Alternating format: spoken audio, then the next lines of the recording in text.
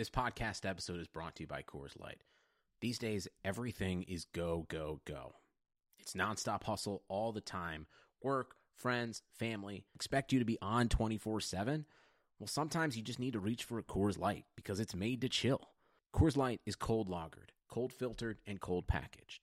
It's as crisp and refreshing as the Colorado Rockies. It is literally made to chill. Coors Light is the one I choose when I need to unwind. So when you want to hit reset, reach for the beer that's made to chill. Get Coors Light in the new look delivered straight to your door with Drizzly or Instacart. Celebrate responsibly. Coors Brewing Company, Golden, Colorado. Trying to get by Benning. Darnell Nurse left it in the corner, gets up center. Perry scores! Corey Perry! Lilia able to shake away from Solani. It's given away to Solani. Around in front. Score! Teemu Solani with the steal. Bring it, the fans want one. Score! Off the floor! On the board! Paul Kariya!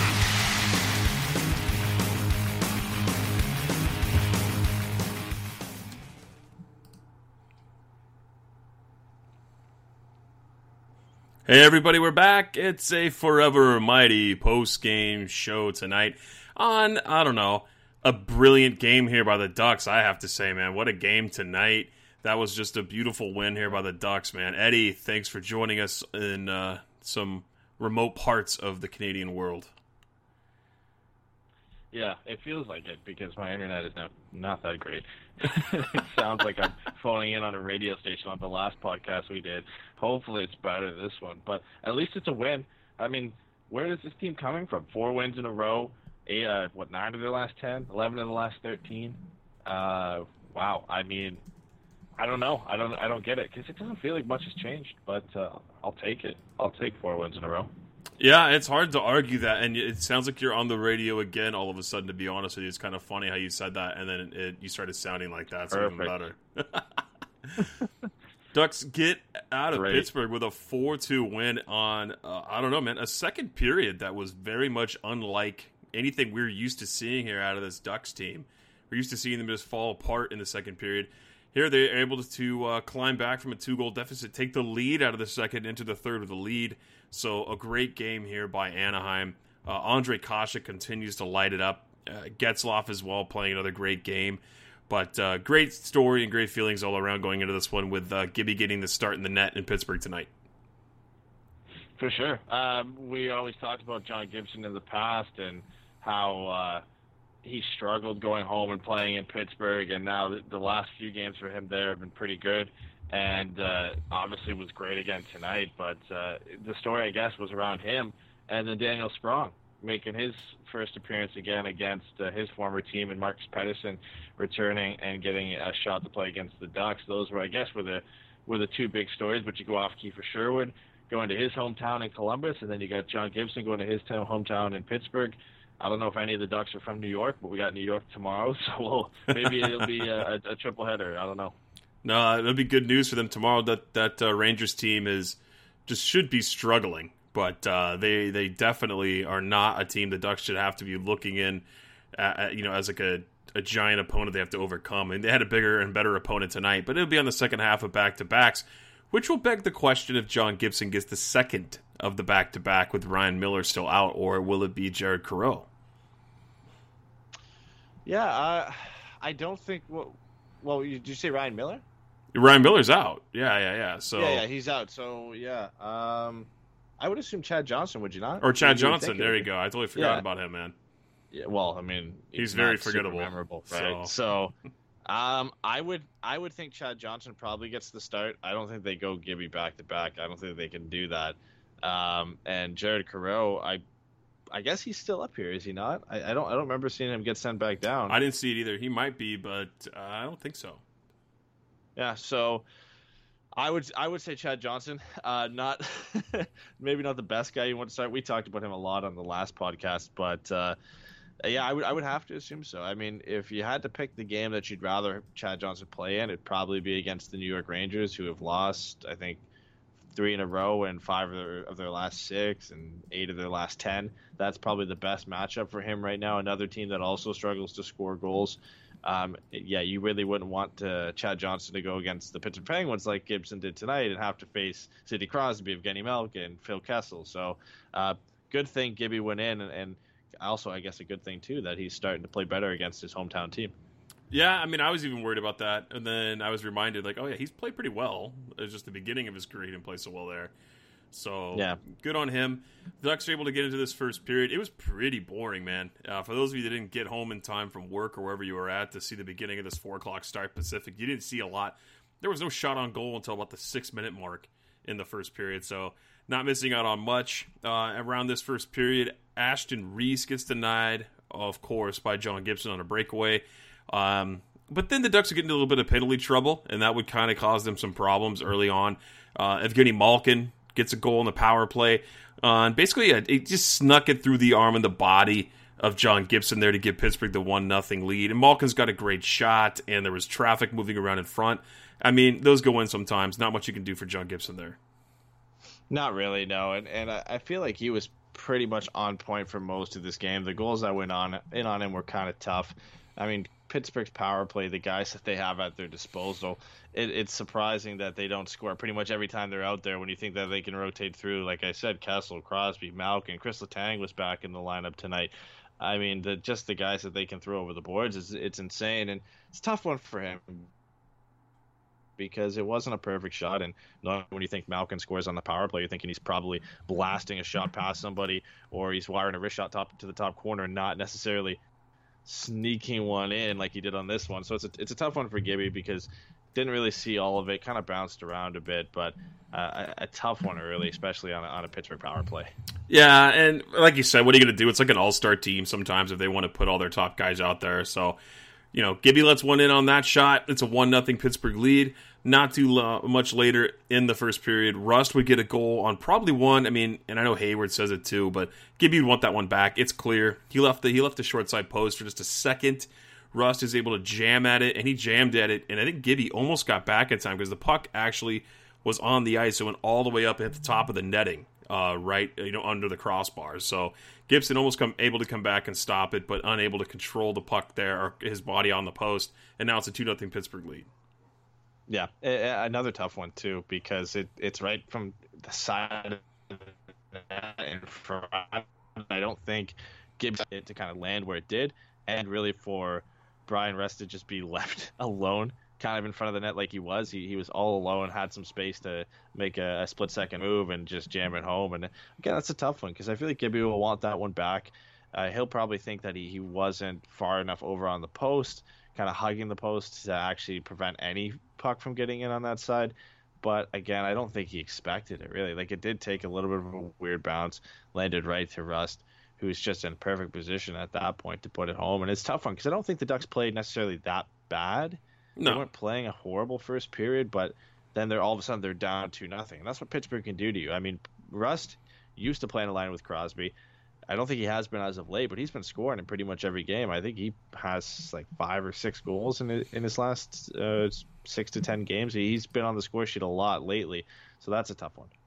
Yeah, but the good news for the Ducks is they came around in that first period, though, man. If you could feel the kind of tide turn on the chances that as the Ducks were able to battle back, you even look at the shot share from the very end of the first period on through the second period, the Ducks dominated. They were able to come back here. They almost got a couple on DeSmith, who was in net tonight. I never even heard of this guy from Pittsburgh at all, but he's a big kid. I think he played a pretty solid game tonight as well. But Silfverberg was absolutely robbed from Rust sliding through the crease on the side of the net. The puck was bobbling. He didn't get the chance off with the pass from Kessler. Able to get the shot off as DeSmith is like diving over with his stick, but Rust blocked it with the shin guards. And then Sprong and Ritchie. I mean, Ritchie was just that close to making it just a 2-1 game on a really good pass by Sprong there on the 2-on-1. But DeSmith was able to kick the leg out at the right time and knock the puck away. But solid ending to the first period. Yeah, that play by Rust was unbelievable because Silfverberg, to be fair, he doesn't get a full piece of it. He kind of swats at it to get it on there because it was bouncing. But I thought that was in. And Rust just comes out of nowhere. He comes into the frame for like a second, just full speed, sliding legs first towards the boards. Not many guys are going to make that play, but Rust is kind of that guy for the Pens where when he's playing well, he's putting the puck in the back of the net. But this is kind of what they're paying him for, to be that almost Andrew Cogliano type player, where he's just kind of all over the ice doing everything, just a ball of energy for the Penguins. And yeah, that was ridiculous, just seeing him in there and slide to make that block. And then Sprong out with Ritchie. Daniel Sprong looked really good in this game. He looked like he was energized, which most players are when they're playing their former team for the first time. And he set up Ritchie with that great pass, and it's a tough one. I think Ritchie would want that back. Kind of waits a little bit, doesn't fire off one-timer, but Casey DeSmith made a really great save on that one. And I mean, it's weird for me still not seeing Marc-Andre Fleury and saying his name with the Penguins, or even Matt Murray. I feel like he hasn't been there all year. They've had to go with Casey DeSmith and Tristan Jarry and like a bunch of different guys this year. It's been nuts. Oh, too bad for them, But I mean, I'm not going to feel bad for a team that's got 3 cups. Yeah, not a guy over here who's crying for the Pittsburgh Penguins. But let's get over to the second period, because an amazing thing happened. The Ducks got a power play, which that's not the amazing part. The amazing part is they actually frickin' scored on it after controlling the play with lots of chances. It was something that we haven't seen in a while. I've been ragging on this power play for weeks now because they just don't look dangerous whatsoever. I don't know what the hell was going on. But maybe this is a sign of good things to come here. Maybe I'm wrong, and Boudreau and the coaching staff, Jesus, I can't believe I just said that. Maybe they're all part of this turnaround here. You got to give some credit where credit's due. You don't go on this kind of run without any sort of coaching stability in what they're doing and preaching all the same things, right? He's not mixing it up every night. He's probably preaching his same story over and over again. And if it's starting to work now, man, I'll buy it. But to get a power play goal here, Henrique gets on the board. Sprong tries to go short side. I mean, go figure again. DeSmith makes the save. Ritchie backhands it, just swats it open in the slot. And then Henrique didn't just put the puck in the net. He roofed that top corner there to get the Ducks to cut the deficit by 1. I just can't believe you said Boudreau in the coaching staff. I know. I recognized that, and I just kept rolling with it. Just keep going with it. True pro. I'm not gonna stop. Carlisle. Randy Carlisle. That's how much I don't like saying his name. That's how similar they are now, with the way that Randy Carlisle is coaching this team and rolling all the lines and then switching everything up on a nightly basis. Oh, yeah. He hasn't been doing that lately, though, right? He hasn't. He's kind of stopped the line juggling. We've seen very similar lines, if not identical, for the last 5 or 6 games at least, I think, where they've kind of been similar. But I don't know, man. The power play in this one looked better. Obviously, Henry gets on the board, but I thought you were going to say a surprising thing happened, that the Ducks actually played a good second period, and they didn't get they actually played a solid second period where I think this was one of their better middle frames of the entire year. Everything was going well for them. They outshot the Pens heavily, and then getting a power play goal is just kind of icing on the cake too.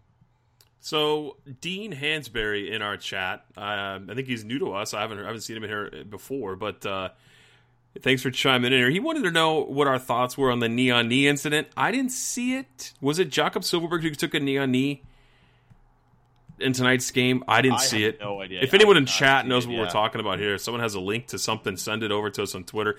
I didn't catch it. Honestly, I might have been turned away for a second or missed it. I didn't see the knee-on-knee incident. I was wondering if you saw it, Eddie. No, he finished the game, didn't he? Yeah, I think he played the whole game through. I'm gonna check now, but yeah. I mean, who was the one who got hurt by the knee-on-knee, the first knee-on-knee, the bad one we saw almost a month ago? Was that Silfverberg too?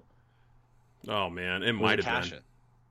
I don't remember that exactly who it was, but yeah, I'm gonna look right now because I'm pretty sure. Let's see, Silfverberg. Yeah, Silfverberg played just over 16 minutes tonight, so obviously no worse for wear on that. I'll have to go back and look at the play and see if it was bad, but knee-on-knees are never good, so luckily he actually finished the game and didn't seem like it was an issue. Knowing the Ducks, we'll hear tomorrow that he's out 4 to 6 weeks with some type of knee injury. Let's hope not. No, none of that. Bad luck they've had this year. It's been unbelievable. So yeah, Dean, I'm sorry we couldn't see it there, but if you catch that, throw it in our chat. We'll check it out. I definitely want to go take a look at that because I'm curious if I missed it. But let's move on here in the second period.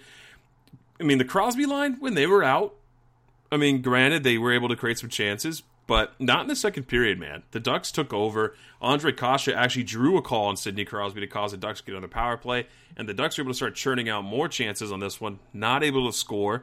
But shortly later, the fourth line of all, right, would come out and bury one here. Carter Rowney flying through the neutral zone with speed along the wall, crosses over the blue line, puts on the brakes there, and then is able to he was ready to brace for a hit. He stopped right on the inside the blue line and threw the puck to Sherwood, who was just flying through the middle, and he was able to use the defenseman as a screen there and just bury it onto Smith. A really pretty play. That quick release and the screen was just meant everything there for that goal. It was a great move by Sherwood. Yeah, I mean, it's great to see some secondary scoring and seeing the fourth line get on the board. They went out there a lot. I believe Sherwood and Gibbons were out for less than 10 minutes tonight, so making an impact when they are on the ice. And Carter Rowney, another former Penn in the Ducks lineup, making a difference. It was a great kind of just almost a drop pass, but just like an area pass by Carter Rowney over to Sherwood. Perfect shot. We haven't seen this much from Kiefer Sherwood. I mean, we've compared him a lot in his, I guess, inept ability to put the puck in the back of the net to Andrew Cogliano. Just the finishing ability isn't there.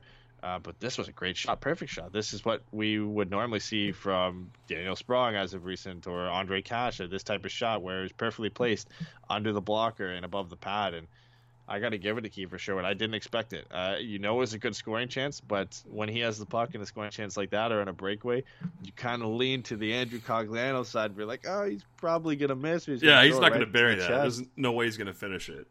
Yeah, but he ripped it. I mean, he ripped it, and he used the defender as a screen. So great effort by him, and a big goal for the Ducks to tie the game, too. Yeah, and the biggest chance there for Pittsburgh was another save on Aston Reese. He was alone in the lower slot. Gibby made himself big and made a nice save there, and the Ducks, it actually ended up taking another penalty. Dotchin went to the box for holding. Ducks killed that off with ease. I thought they were going to the third period tied at 2, but of course, I mean, Andre Kasha had to make a name for himself again tonight. That kid's just been on fire. Getzlaf wins the draw essentially to himself because the puck bobbles as he draws it back. He reaches back as the puck went between his own legs and is able to get enough on a wrist shot to cause a rebound in front. And then Letang just let Kasha just go in on top of that crease all alone. It was a brutal play there by the defense to let the Ducks top, in my opinion, top player right now, all alone in front of the net, to be able to bury a rebound. Now it's a 3-2 lead. The Ducks climb all the way back in the second period, man, to take this lead. Very impressive second period for the Ducks. Surprising because of what we've seen as of late for them in the second period, where they either just kind of play at par with teams or just get completely outplayed. For them to just dominate in the second period is finally nice to see. I don't expect it to be consistent, but it's nice to see it every now and then, and obviously win the Ducks the game. In this case, they just severely outplayed the Penguins in this period, and kind of coming back from a disappointing first where they probably felt that they didn't deserve to be down 2-0, and they came out and they showed it. And on this goal, I originally thought it was like a patented Getzlaf play, where he sometimes just shoots the puck off the face-off. I think he was going for that. He missed, just lands in a perfect spot, and he decides to just throw it on net anyway. And Andre Kasha with just the perfect, he's just got such good hands in front of the net, quick hands, to be able to corral that, take it to the forehand, and put it in the open net. You could tell that Smith did not expect, I think Andre Kasha to even be there, but to have the hands to actually make that play and put it in the back of the net. But, I mean, this guy's just been unbelievable since coming back in the Ducks lineup. He's got 6 goals in his last 6 games. He's not missing that one. He's got 7 points in his last 4. He's absolutely just on fire. So going into the third period, we can actually keep this one pretty nice and sweet. Not a lot of action, really, for either team in the third period. Gibby had to keep the Ducks in it a couple of times, but it wasn't like it was Crosby and Malkin and Kessel to lighten up the offensive zone. There was a few chances here and there. I know that Kasha and Manson went to the box early on in the third. There was a scary moment there for the Ducks. They had 17 seconds. They had to battle back on a 5-on-3 disadvantage, but they were able to get through that one. That was huge. Gibby had to make a save on Malkin on the one-timer, but I don't know, man. How did you feel that third period? I felt like the Ducks played pretty strong. I knew the score effects would eventually take over, and the Ducks would start playing more prevent, and the Pens would start coming at them, but until the Getzlaf empty netter, I didn't really feel the Ducks were in trouble. No, I don't think they were in trouble. They got outshot, I think, 13-6 in that period. But again, when you have any type of lead going into the final period, you're kind of going to expect usually to get outshot. A lot of those shots come in the last 5 minutes of the game when you're really starting to sit back and letting the other team, and maybe not letting the other team dominate, but just trying to hold out and get that win. And then obviously when the Pens pull their goalie, the Ducks actually capitalize on it. But I think barring a couple big saves by John Gibson, it was a pretty textbook period for when you have a lead. The Ducks it's going to happen. Gibson is going to have to make those big saves on occasion. But the Ducks, I think, did pretty much everything they could to close out that period. And when you come against a team, again, like I've already said this already, but when they have Malkin and Crosby and Kessel and all these offensive weapons, they're going to get chances. And I think the Ducks are comfortable knowing they have a goaltender like John Gibson who's able to make those big saves, and they can focus on the defensive side of the game and just trying to close it out and get the win. Yeah, that's the important thing, right? And the Ducks were able to seal the deal there in the third period, with Ryan Getzlaf netting an empty netter there to wrap it up, gives him a goal and an assist on the night. The captain, everything moves through John Gibson, through Ryan Getzlaf. Man, I'm like tongue twisted today between Boudreau, Carlisle, now Gibson and Getzlaf for some stupid reason. But Getzlaf able to bury the empty netter, seal the deal. 4-2 win for Anaheim. A comeback victory, but not like we've seen. Usually we see it in the third period. Tonight we saw it in the second period, and then to come out on the road and play a solid third against a team you knew was going to push back. Very impressive here from Anaheim. Very, very happy, and that was a strong win. Yeah, key thing I think you said there too is on the road. The Ducks have won 6 straight road games, which is something we're not used to seeing from the Ducks of pretty much any year. It seems like they've always been so good at Honda Center, and then the road's just kind of been subpar. Even in good seasons for the Ducks, where they've won the Pacific Division, they've just been so dominant at home, and they've been okay on the road. But 6 straight wins on the road against some pretty good teams, with some more road games coming up. That looks positive for the Ducks' chances going into New York and going to play Buffalo and Boston, and then coming back and having to play San Jose as well. It makes you a little bit more confident that they're going to be able to pull these wins, and that they're going away from home and feeling like they can get the job done, which is something we didn't see early on. I mean, they looked terrified to be away from Honda Center. I mean, they looked terrified to be at Honda Center too. But to whatever they've changed around to get them to this point where they've won 9 of their last 10 and 11 of their last 13. Mm-hmm. No, they're absolutely playing really well. It's a well-oiled machine, for lack of a better term. A little cliche saying right there, but they're killing it right now. They're going to have to take that effort and take it into to Madison Square Garden tomorrow night and come out with the same fire, because I mean, we see a lot of times in the second half to back-to-back on back-to-backs that just the same effort's not there. So I'll be curious to see what Ducks team we get tomorrow night. But before we get there, we have some post-game stuff to talk about here. We already talked about Ryan Getzlaf. Again, man, I'm off today. Oh, my God. Andre Kasha. What's going on? And then John Gibson. The Vezina talk. Can we start that right now? Because I really feel that the Vezina talk should start to be coming around about now. We're almost at the midway point of the regular season. And in my opinion, John Gibson's running away with it. Yeah, I think so. There's some other goaltenders who are up there. I don't know if he's running away with it. I haven't watched enough of some of the other guys to really say that. I think because we've seen John Gibson so much and just how much he means to this team, I'd almost say if you're looking at what he's running away with, maybe it's the Hart Trophy, right? I mean, just how much he means to this team.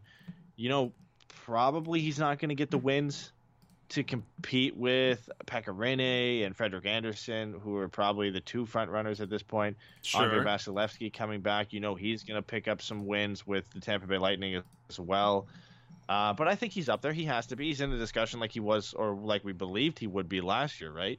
So it'll be interesting. If he continues to play this way and doesn't get a nomination again, there's going to be a riot from Anaheim Ducks fans for sure.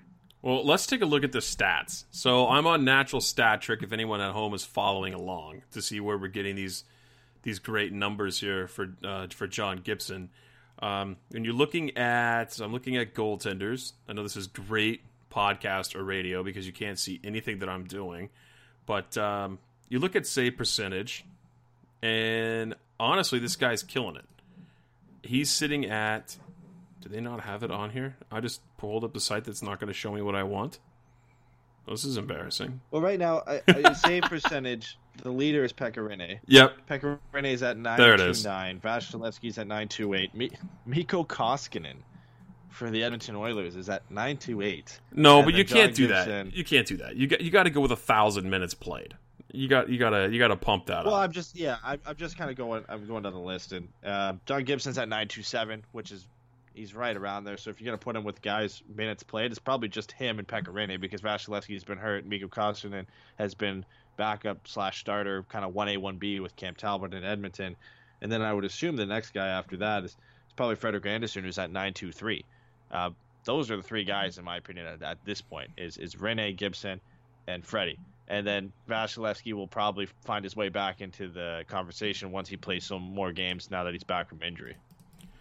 I mean, Pekka Rinne, he's also playing behind a dynamite defense, right? So it's tough for me to give him the same sort of recognition that I would give other goaltenders that don't have the PK Subban, Matthias Ekholm, Ryan Ellis, Roman Josi. It's like you call those guys out on the ice for other guys or for other teams. It's like, oh, it makes sense. Oh, that goalie's having such an easy time.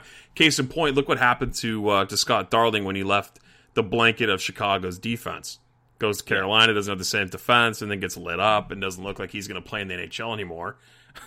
He just gets exposed. So I think a lot of it has to do with that too. What do you feel about that? No, I think so. That's unfortunately not what goes into the decision making. Yeah, not everyone. I know. I mean, you look at Rinne's numbers just right now. He's the clear favorite because save percentage. He's right up there with John Gibson. Like I said, he's right up there with Vasilevsky. Anderson's a couple points off. They're going to look at it. They're going to look at it. He is by far better than everybody at this point. He's the only goaltender in the entire league under 2 goals per game and goals against average. He's at 1.96. The next best is Koskinen at 2.18. Gibson's at 2.54, and Anderson's at 2.55. So I hate using goals against average. I think obviously it's more of a team-based thing for sure. It's not just the goalie who goes into when you look at teams giving up goals. It's a whole team effort. They're going to use it. They're going to use wins. Rinne is going to pick up more wins likely than John Gibson. Frederik Andersen to some extent is probably going to pick up more wins than John Gibson just because of the team support that they have in front of them. It's tough, man. It's a tough call. They're not going to look at things like goals saved above average, where John Gibson is by far in front of everybody. It was something stupid like at 22? Yeah. It was something ridiculous. The next closest guy, I think, was David Rittich in Calgary, and I think Pekka Rinne was up there just because of his numbers right now. If I had to pick, I would say it's probably between John Gibson and Frederik Andersen at this point. If I was voting on the Vezina, which is hilarious that it's between those two, right? Yeah. The forever argument among Ducks fans is between John Gibson and Frederik Andersen. If it comes down to those two at the end of the year, and one of them is runner-up. I mean, imagine if Freddie wins it and Gibson was runner-up, and it was because something like wins. The Ducks Twitter would just ignite, and there's always going to be people who like Freddie over Gibson. There's always going to be people who like Gibson over Freddie.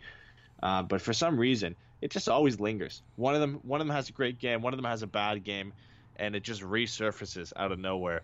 If that's the case, if they're both on the ballot. Let's say if it's Rinne, Gibson, and Freddie, if they're both both nominated, and one of them wins over the other one, oh my God, that's just going to be ridiculous. Let me ask you, who do you think is the goalie 5-on-5 when there's no special teams involved, or no pole goalie situation, none of that? Who has faced the most high danger shots against in the NHL? 5-on-5? Yeah. Oh man! Again, I feel like honestly it's between Gibson and Freddie. It's Gibson and then Craig Anderson, then Jacob Markstrom, and then Frederik Andersen. Okay, Craig Anderson. Right? Yeah, Craig Anderson makes sense. I'm surprised he's not in front of John Gibson, honestly, because the Ottawa Senators just are horrible. And that high danger save percentage, Pekka Rinne leads that with a 917. Gibby's second with 876, but Gibby's also faced a boatload more than him. So. We were honestly splitting hairs, and I get it. I always jump down the rabbit hole when I go to defense for John Gibson for Vezina because I think he deserves it. I think he deserved it last year. He's one of the few guys that's maintained like a 9.24 or 9.25 save percentage, I believe, over the last 3 or 4 seasons. I heard that from Dmitry Filipovic. Gibby has the best. Giving all the love to him over the last few seasons, or over the first. I think it was over the last few seasons. Gibson's number 1, and I think it was also over a goaltender's first 100 games or something. Yeah, he just Gibson kills it. Has the highest save percentage of all time. Like, that's ridiculous. He's doing that in this era. And so for anyone to say, like, why is Bob Murray giving him that kind of extension? It's like, yeah, you kind of have to. Doing this. You have to. I mean, what more can he do? I mean, he's putting up all the numbers that should matter for a goaltender. But his playoff performances aren't there. You don't have a record of that. It's like, okay. Judging a goaltender individually is the hardest thing, I think, in the game. You can judge players individually and points generally, right? You can look at primary points. You can obviously look at goals. You can look at a lot of different categories. There's more categories to look at that generally look at the individual efforts of a player, and you can say, okay, this guy's better than this guy, or this guy's doing really well. For goaltenders, we still have these, I don't want to say archaic stats because they matter, but ones that are so heavily influenced on the team. Goals against average, heavily team influence. Wins, heavily team influence. Save percentage, to some extent, is still team influenced. But you look at, again, save percentage is still kind of, you can look at it individually. Goals saved above average is one that you can look at more as an individual. High danger save percentage, again, that is really indicative of how well a goaltender does in those important situations. John Gibson, year in, year out, is generally 1, 2, or 3 in all of those categories. And then, like we said, over the first 100 games in his career, highest save percentage of any goaltender, I believe, over the last 3 or 4 seasons, highest save percentage out of every goaltender in the league. I mean, no wonder you're gonna give this guy an 8-year extension because he's doing this. He leads the league right now in high danger goals against goals saved above average over Pekka Rinne. He has almost 50 shots in the high danger zone and over all strengths over the next goaltender. He's putting up insane numbers. Do you think they'd be saying this if we had kept Freddie? Well, I don't think you would have given Freddie an 8-year extension because he's about 4 years older than John Gibson. But if they had kept Freddie and gave him a 6-year extension, do you think we'd be hearing this? No, because he's not American. You Canadian boys don't like giving the old American any sort of nod or any sort of votes. Or why would you give an American a goaltender award? It ain't gonna happen. Not since Tim Thomas. It's crazy to me. I mean, you look at Carey Price's extension gets a lot of talk because it was ridiculous. It's a lot of money. I mean, it's a lot of scratch for a goalie. The way he was playing at the time, I understand. He was winning Vezinas. The Canadians were winning. He was easily, I think, in my opinion, the best goaltender in the league. This is what he was doing. He fooled me for 2 seasons that he was. That's for sure. Yeah. So, but the thing is, like, you don't hear anything about that anymore. And I don't think you really hear anything about Gibson's contract outside of Anaheim and outside of Ducks fans. I just don't get it. I mean, he's making under $7 million. He's putting up these numbers. But I think the problem is because the voting system is still based on wins, and because I think a lot of people not a lot of people are interested in analytics for sometimes good reasons. People just don't want to get involved in it. I get it. It's like a nerd thing. They call it that. Yeah. It's too much. So on the surface, then you look at wins and you look at playoff success, which to me is ridiculous, but to some people that's how they judge the success of a goaltender.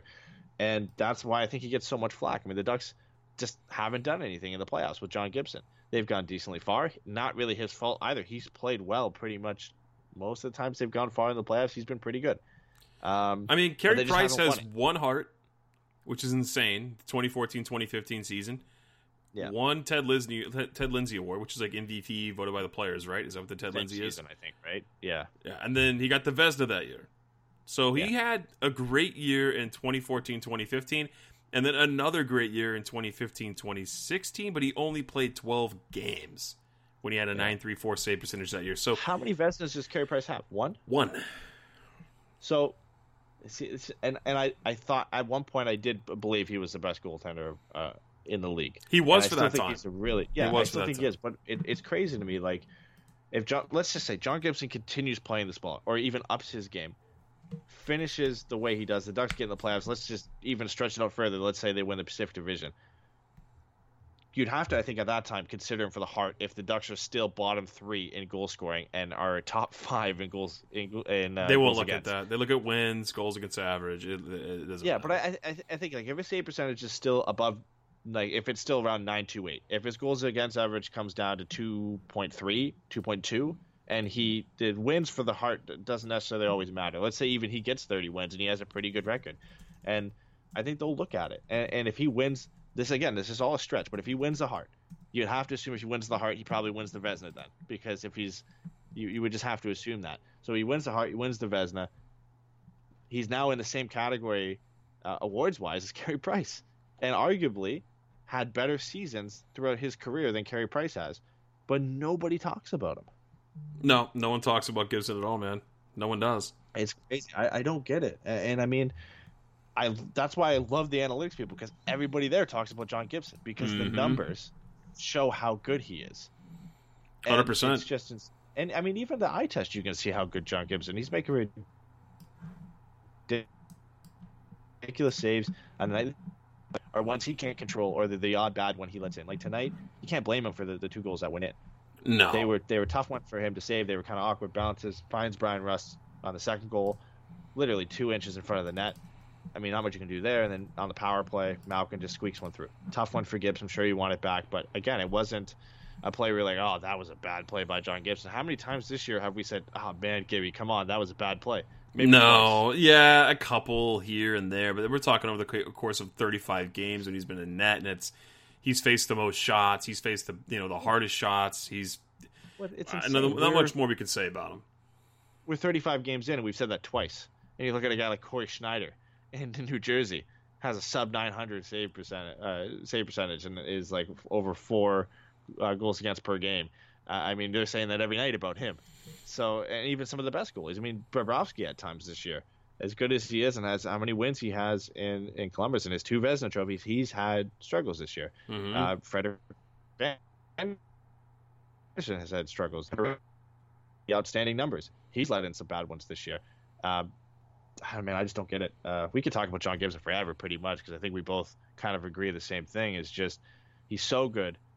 But he's probably, despite the numbers and everything, he's probably still the most underrated goalie in this league. I agree. Let's get on to our fan questions, man. And we would have kept going. I had to cut you off. Yeah. All good here. We got about 20 minutes left in the show roundabouts to talk about some updates to our program going forward here. We got some scheduling we have to work out. But before we get there, we need to talk about our post-game questions. We had some fan questions. People chiming in on Twitter here. Let's see. You got them up, or? I got them open. Yeah, I got them open. Perfect. Let's do it. So Derek asked the first question. He said, how would you rate the players that are in the lineup now versus the beginning of the season? So he said, i.e. Sprong, Dodson, Mahura, Kasha, and Richie for now. And at the beginning of the season, Schenn, Schuster, Terry, Comtois, and Steele. Oh. Well, I think personally, it's, for me, is the chemistry seems to have been there. I think Dodson and Mahura are upgrades on Schenn and Schuster. That's a big thing. Yeah. I don't necessarily think they are contributed a ton to the Ducks' success. I think just having that consistency, knowing they're going to be back, going to be reliable, has been big. We've seen that in the past with Bieksa on the bottom pairing, and knowing how every night you're going to go in there, you don't know what you're going to get from them, and it's tough to have that. Now you've got 3 pairs for the time being until Cam Fowler gets back that you can at least rely on, and you know they're not going to make too many mistakes. And then up front, I mean, even when Comtois was in the lineup, he was great. Sam Steele wasn't that bad. Troy Terry obviously wasn't good when he was here, but you bring in Sprong, made an immediate impact. 3 goals and an assist in his first 6 games as a Duck. Andre Kasha has been unbelievable since coming back, and he's just probably the biggest threat for the Ducks up front right now. And then Nick Ritchie. I mean, he slowed down a bit, but he started off really hot after finally signing his contract. So I think it's just the consistency, the fact that the Ducks have been able to roll 4 lines. They've all worked. We really haven't had to throw the blender too much over the last 10 games. Everybody's just starting to gel together. I think that's what's been huge. I would agree. It's whatever they've been doing, it's slowly gotten better. The lines have started to stick. He hasn't done the line blender, so that always helps as well. The Lindholm and Montour pairing actually looks pretty good. I would say they haven't been the most amazing pair, but they've definitely gotten better, and especially during this winning stretch. Yeah, for sure. Let's move on to the next question. Chip from Totally Offsides asked, did the Ducks experience drinking game help turn this season around? So if you haven't seen it, our friendship that runs the Totally Offsides podcast created a very long list when the Ducks were playing very bad of Ducks drinking game, which just, I mean, it's massive now at this point. It's just every game we add to it. But it's a great list. Do you think it's somehow turned this season around and people will be a little bit more happy about how things have been going? I know it's been making life more bearable for me when I watch games. That's 100% for sure. So I'll give her credit on that one. I think it definitely helped the Ducks fans rally this team and turn this into a hell of a win streak here for the Ducks. So I'll give Chip credit for that one. It's made Ducks Twitter a lot more fun to be around. American Duck on Twitter said, "What do you guys think of Dotchin? I personally think he has been a great pickup by Bob Murray." Yeah, he's been, for what he is, he's been pretty solid. I haven't seen him make any egregious plays where I'm shaking my head and being like, "Why?" I haven't had any BXO moments. So yeah, I think he's actually played pretty well. He fits in nicely on this team. It'll be curious to see who gets bumped. Probably most likely Mahura when Cam Fowler comes back, and they're going to have to reshuffle lines up again. But we'll see how that goes. But as for right now, I think he's been great. Yeah, I think the big thing is the Ducks finally have somebody who's reliable on that bottom pairing on the right side. It was Bieksa, wasn't working with him.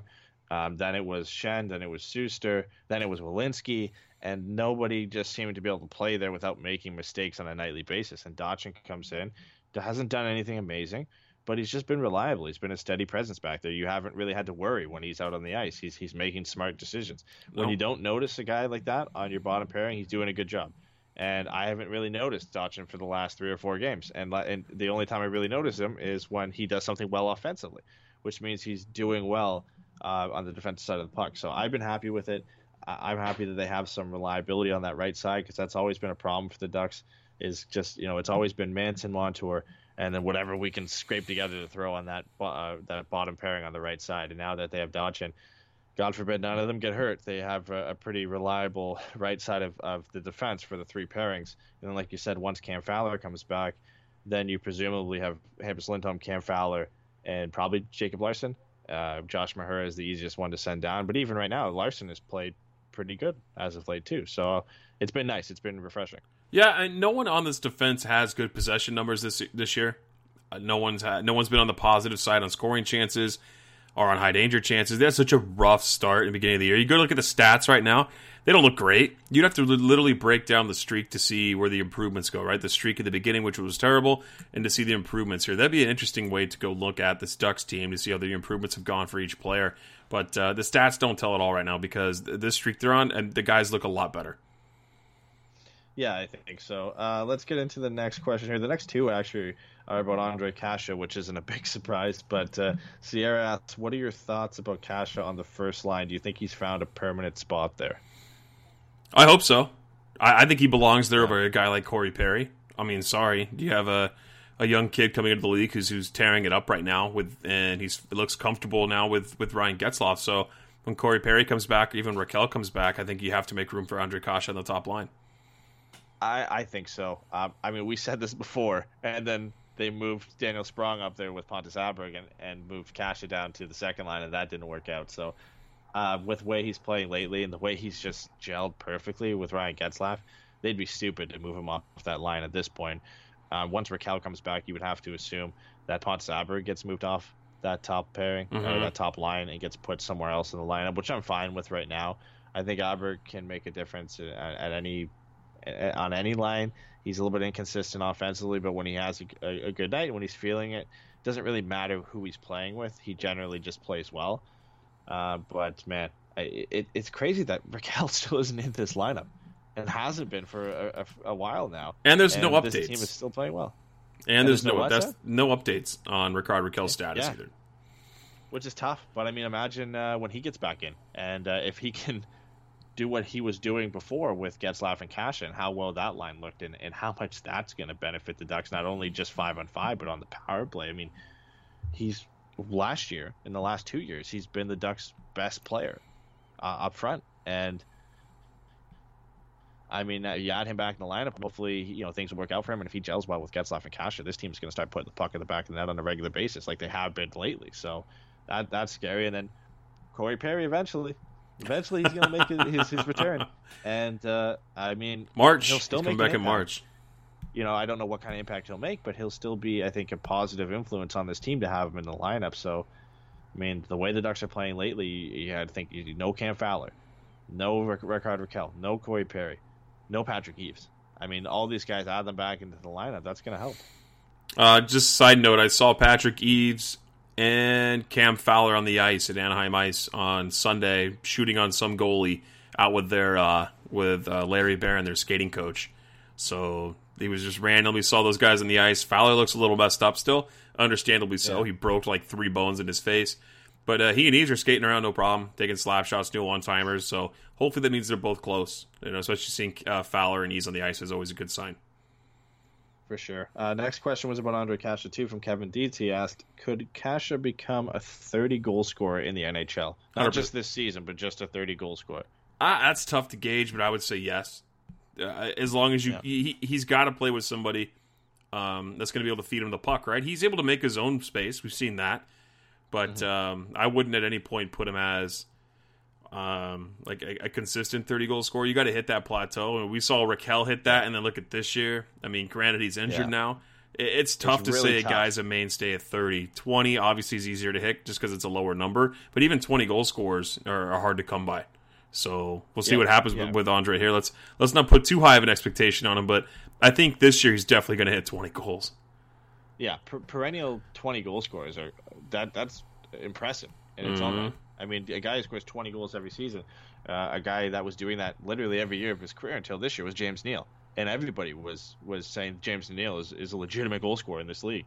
And you look at guys who are perennial 20 goal scorers, they're highly sought after, and they're valuable players to teams. I mean, it's reliable, free 20 goals each year for your team if a guy's going to do that. I think Andre Kasha can do that, but when you jump up to 30, off the top of my head, there's not many guys who can hit 30 every year, and if they do, it's the elite of the elite in the game, right?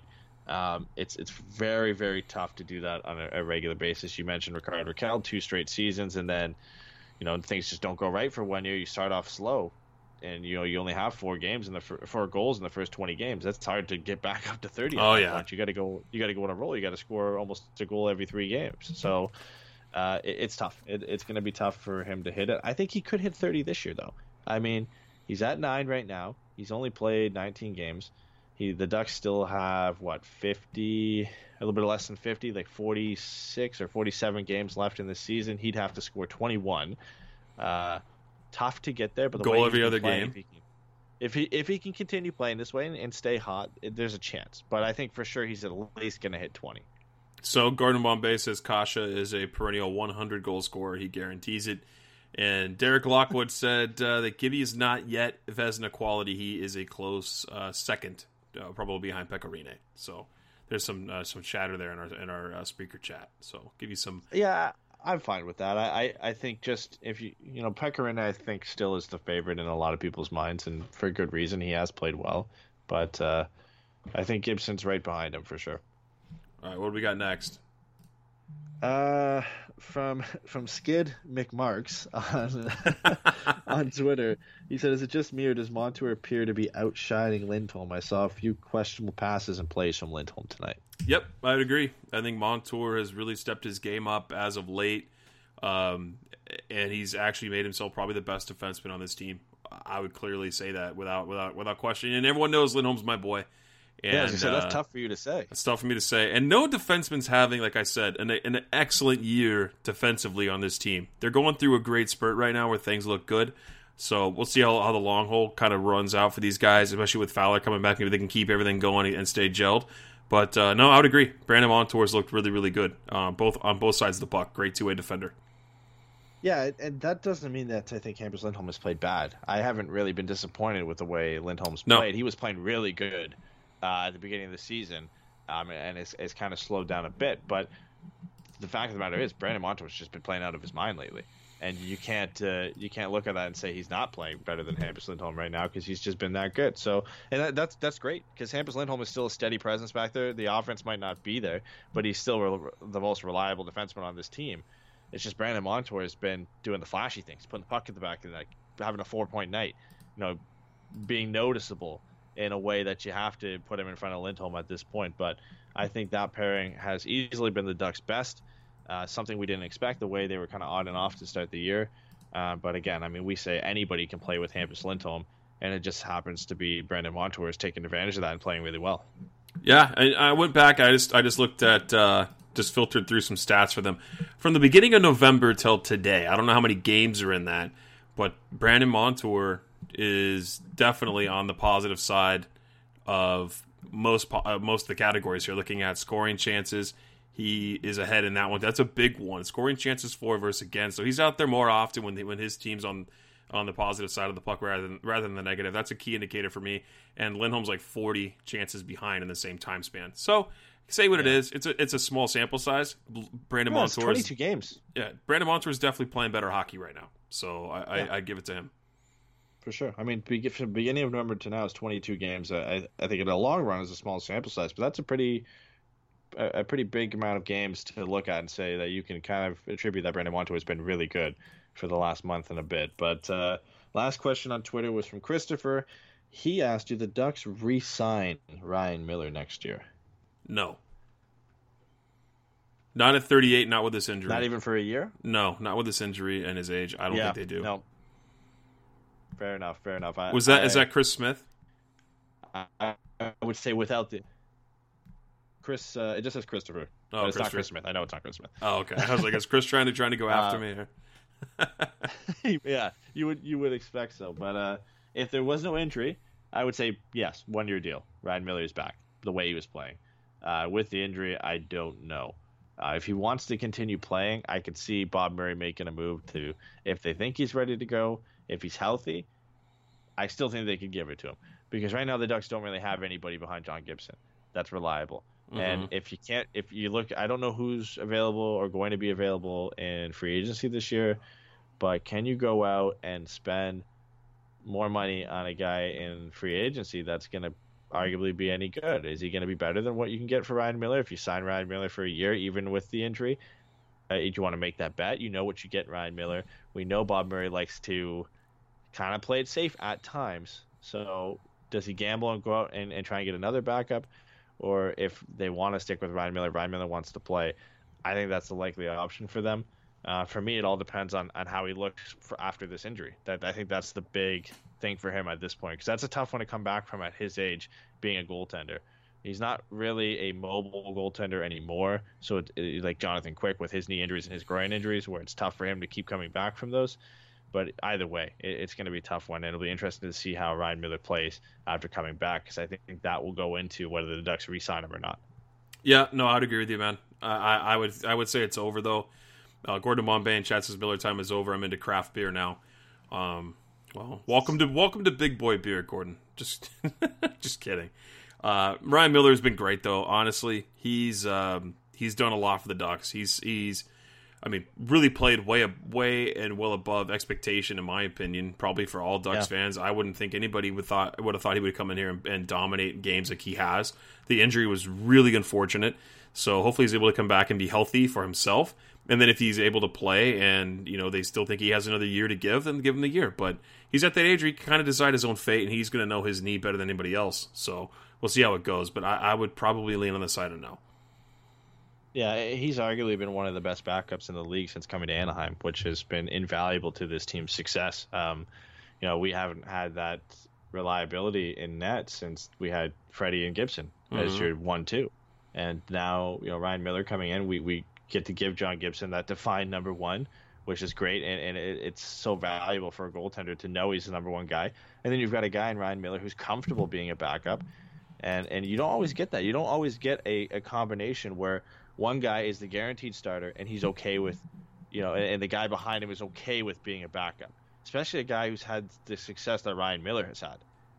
he's okay being the number 2 in Anaheim, which you don't always get in some situations when you bring in a guy who's a little bit younger, bringing a backup in some cases. Even look at Scott Darling. Do you think he was okay being the backup behind Corey Crawford?